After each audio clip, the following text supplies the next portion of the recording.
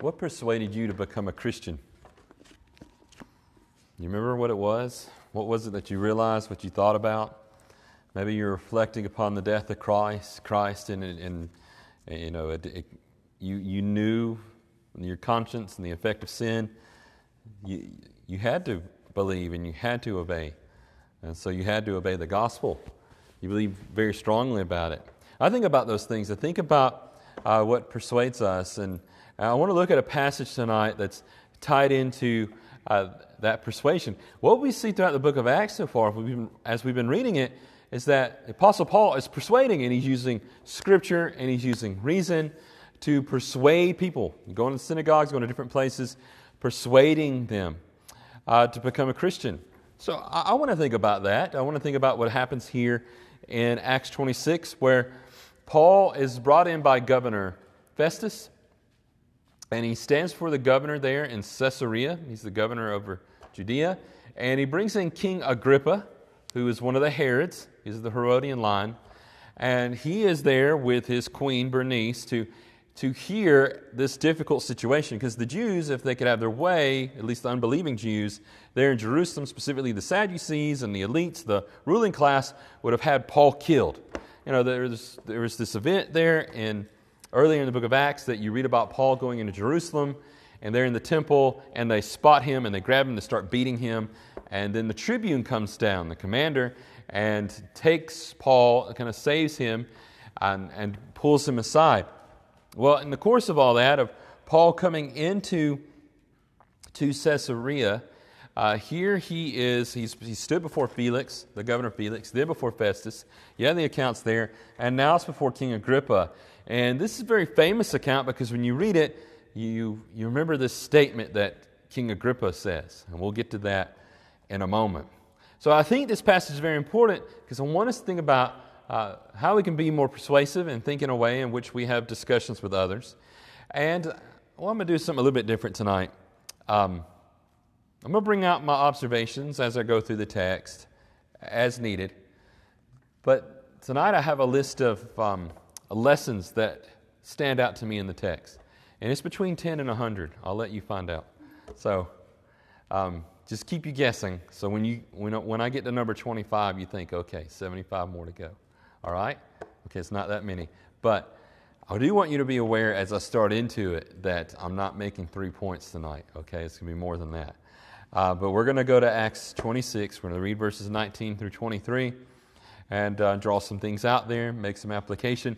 And when I'm looking at this, I couldn't set all these aside. There's a lesson there, there's a point to be said here. So I'm not putting those aside this evening. I want to make sure that we're looking at every one of them.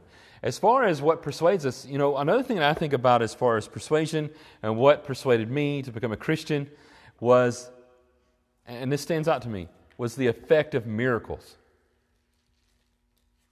So you might be thinking about, what does that mean? I'm talking about the effect of miracles. So what's the effect of miracles? The effect that is produced by God's action.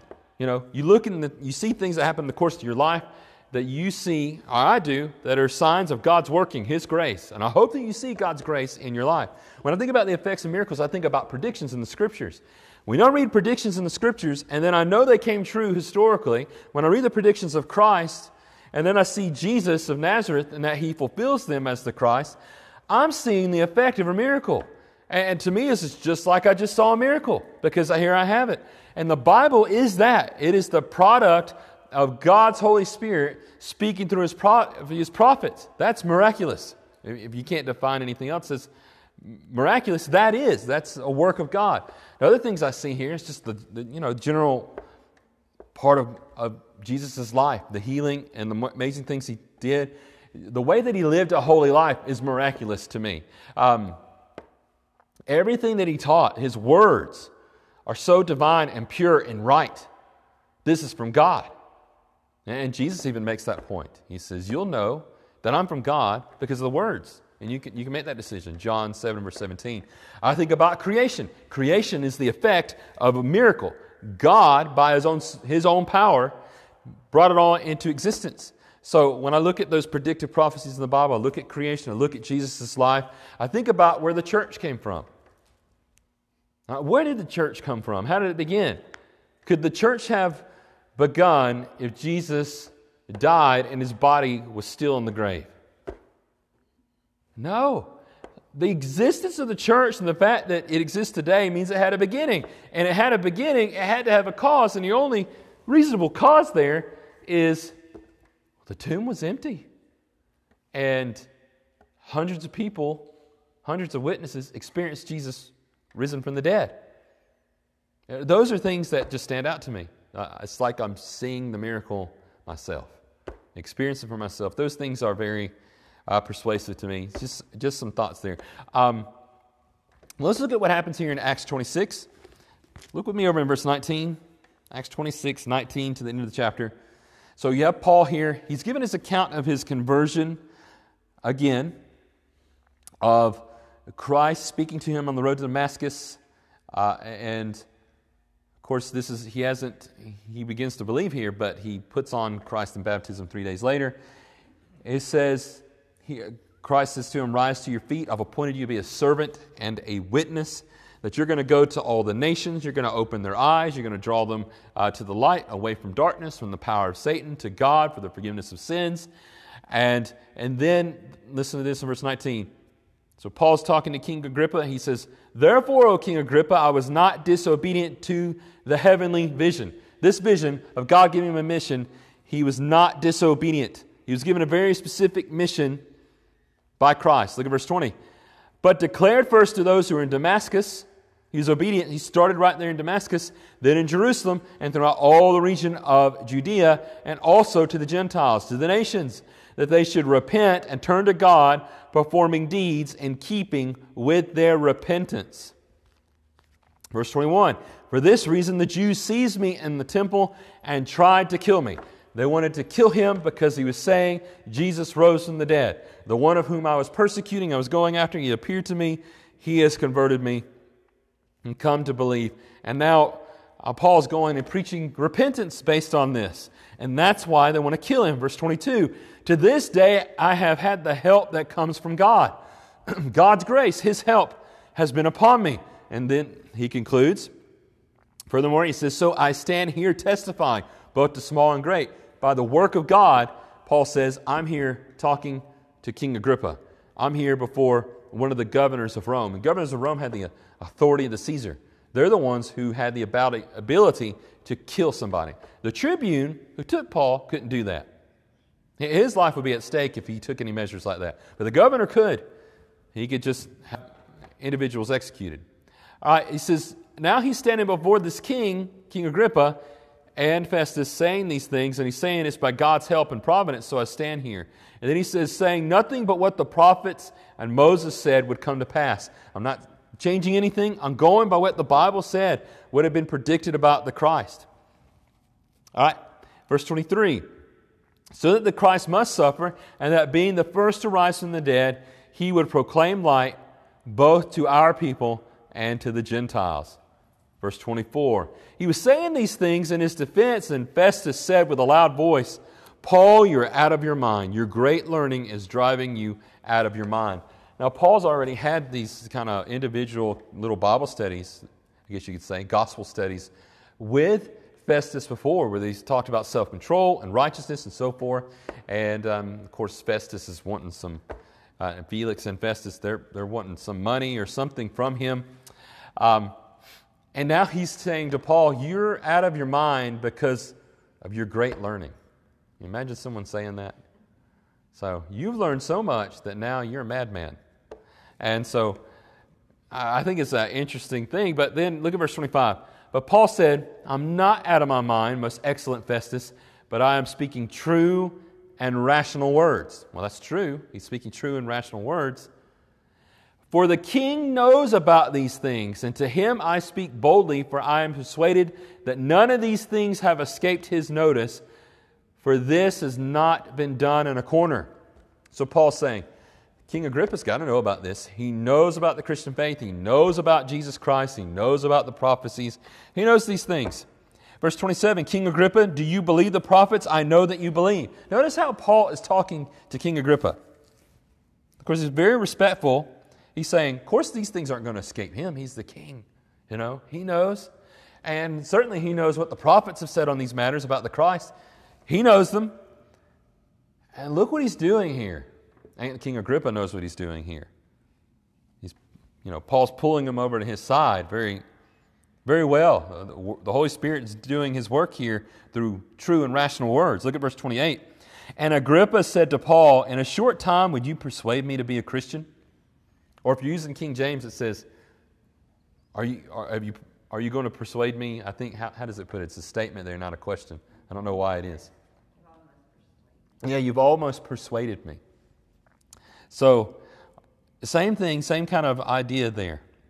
And Agrippa said to Paul, in a short time would you persuade me to be a Christian? And Paul said, whether it's short or long. Interesting statement. Whether it's short or long. It's not just now, but anytime for the rest of your life. I would to God that not only you, but also all who hear me this day might become such as I am. Yes, I want you to become a Christian. I talked to somebody else and like, oh, are you going to persuade me to become a Christian? I hope so. Yes, I want you to become a Christian. Except for these chains, he says. Now, there's no evidence that he became a Christian, but I can't imagine the way that Paul's speaking here that others there did not. And the way that he spoke before in different audiences. Let's keep reading here. We'll conclude the chapter. This is what we read in verse 30 to 32. The king rose, and the governor, and Bernice, there's the queen, and those who were sitting with them, and when they had withdrawn, they said to one another, this man is doing nothing to deserve death or imprisonment. Well, he's already been imprisoned for 2 years. And he's going to stay in essentially prison, and as he's being transferred to Rome. He doesn't deserve this. In verse 32, and Agrippa said to Festus, this man could have been set free if he had not appealed to Caesar. And of course, the idea was, yes, we'll set you free. Go back to Jerusalem where there's 40 plus men wanting to assassinate you. So all this by God's providence and grace has worked out. I want to notice here somewhere between 10 and 100 lessons from this passage. Okay, it's not 100, but I'm trying to get close to that. All right, here are some things that stand out to me as you're going through Acts 26, 19 and 32. All right, you can do something with great zeal and be completely wrong. That's one thing that stands out. Paul was doing that. He thought he was being diligent in following God. Paul even mentions this in Romans 10. He says, I have this great sympathy and love for my own brethren. They have this great zeal for God, but they do it according to their own righteousness, their own way. And so you read that there. Well, great zeal, but he was doing it completely wrong. Well, imagine if you're dedicated and you're doing with such great zeal and you're focused on God, that won't last, and it didn't with Paul. Another thing I see here, God has a purpose and He has missions for people who will follow Him. And I see that throughout the Scriptures.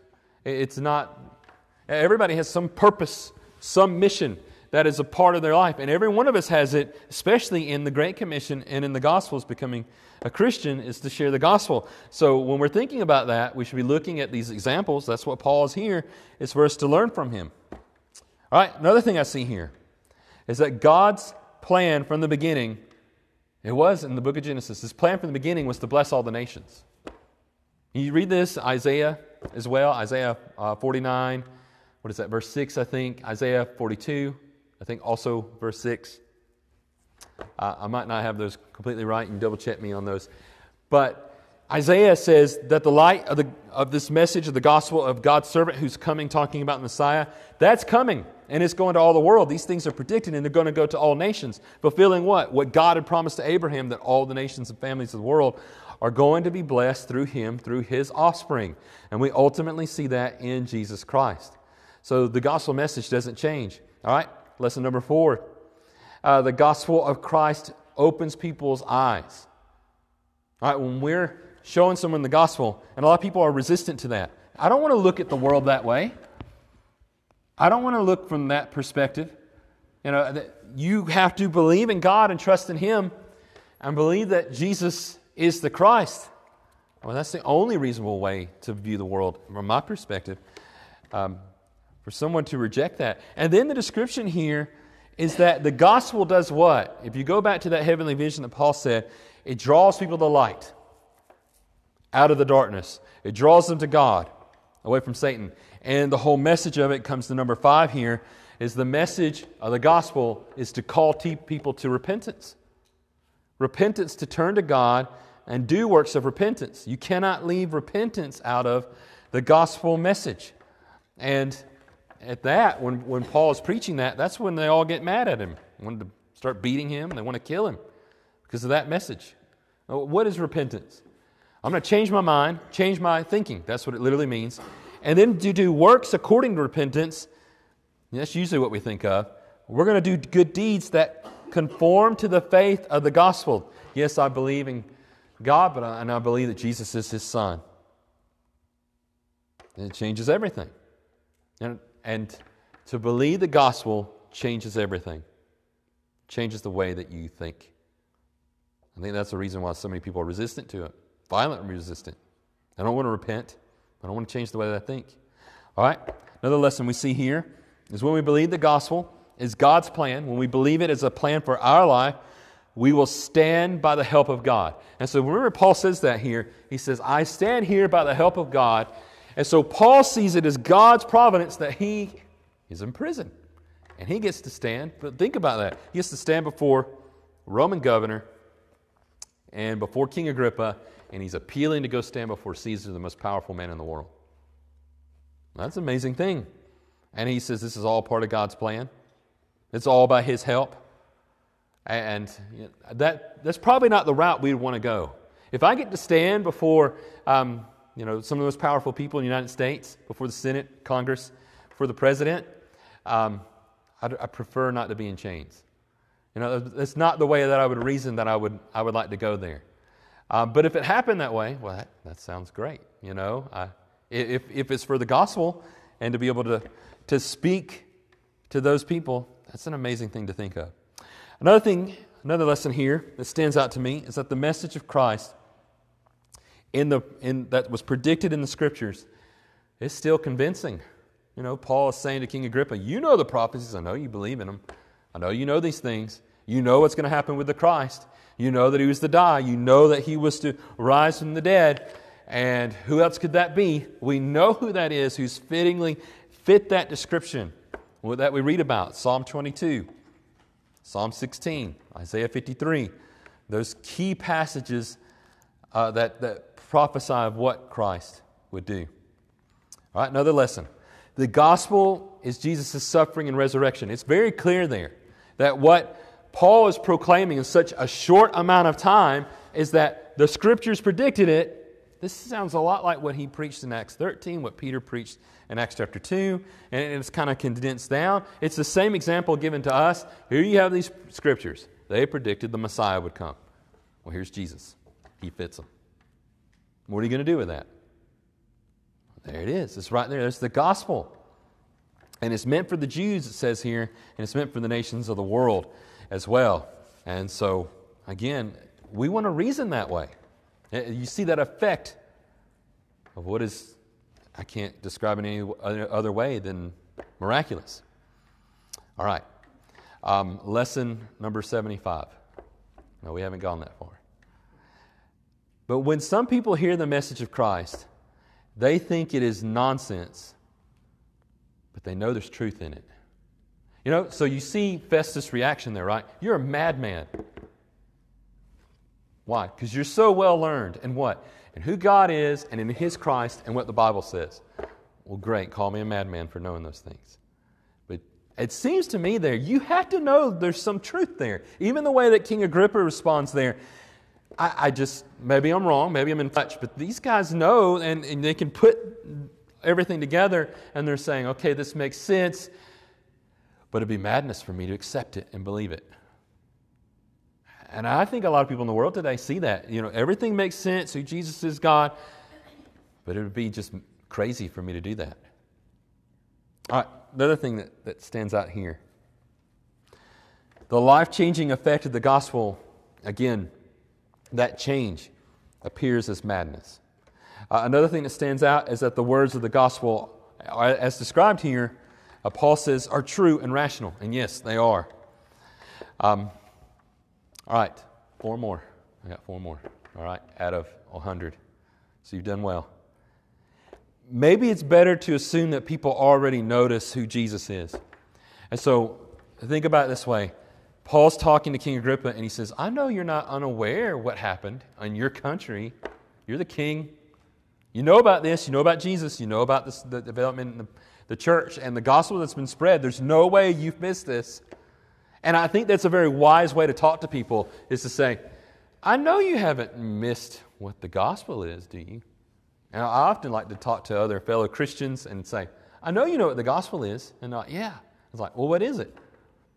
And what do you think most Christians say? Now, I do that. I've done that with my children too. I said, you know what the gospel is, right? What is it? I put them on the spot. But a lot of times, people really don't have an answer for that. They can't just tell you what it is and in a very concise way and be able to teach it. And that's something to think about tonight. But anyways, so Paul is reasoning with King Agrippa, and he says, you already know these things. You didn't miss them. You see the truth of them. And you would know if it wasn't true. Another point here, another lesson. The recognition that someone is not oblivious to the truth is very much persuasive. You know these things. You know what's going on here. Think about it, King Agrippa. 2 more points. Do not hide this, and I think this is the message that stands out as I was finishing the reading there. Do not hide that you want people to become true followers of Christ. I want you to become a Christian. Anybody we talk to, that we're discussing, that we share with, that we pray with, that we share the Scripture with, and they say, you know, this is not the proper place and setting. Oh, I would that you become a Christian. This is the place. This is the time. You should hear these things. I would have you hear them. And I would want you to become a Christian. And I think we live in a world. I remember looking at statistics recently where I don't know if this is true for all, quote, of the millennial generation. And I guess I kind of fall into that section. But a lot of them believe that sharing your faith with others is wrong. Like 70%. I don't believe that, but of course not. But it's a large number that says if you're sharing your religion and your faith with other people and talking about God, then that is wrong, or that it's rude, or that you're forcing it on somebody else. And some have even said that it's hate speech. There's no hate in that. But the foolishness of that. So I'm not going to shy away from it. You're offended by Christ. I expect you would be. The gospel and Christ calls you to repentance. We see here an example of people reacting violently. And so, I want you to become a Christian. All right, last point. I see here that these courteous and kind people like Festus and King Agrippa, they respect you when you're sincere, when you respect them, and you're compassionate. And I see all those things in Paul in the way that he speaks here. He's not rude. And they see him, and they see his life and what he stands for, and that it's built on Jesus Christ. It's built on the truth. And I hope that others see that in us. So I hope you memorized all 100 points tonight from Acts 26. Actually, I think there's 15 to be. I didn't want to tell you 15 because then you would have been counting down. All right, so now you can just do the math. There's 15 points. Usually I try to keep points down between 3 to 7. But tonight, I was just going to let it all out because there's so much here. And if you don't remember all those tonight, which I don't imagine you will, and I won't in about 15 minutes, I'll probably forget a few of them. But I know that the whole of the lesson here, and there's so much that we can read from the text that we're studying Acts and draw from. And my overall point tonight in reading that is that you can use situations around you. Even the most peculiar situation. And here you have Paul standing before these great men of authority in chains. And you can use that to speak of God and of Christ, and I hope that you would. Was Paul out of his mind? No. Did he sound like he was out of his mind? I don't think he did. He had true and rational words. But he did sound like, and I agree with this, that he had great learning. I think that was pretty clear. We want to think about the gospel, think about the truth, think about the Bible, and others to come away thinking, he knows a lot, and let that truth affect them. And maybe they'll think it's madness to become a Christian and to be as diligent and as religious as that person is. Or maybe they'll think, well, if he can do it, and so can I. I hope and we think about these things and allow them to help us to be more effective and persuasive in sharing our faith. If there's anybody tonight that needs prayers, need to obey the gospel, to put on Christ in baptism, we encourage you to do so. We encourage you to come right now. Let's sing together.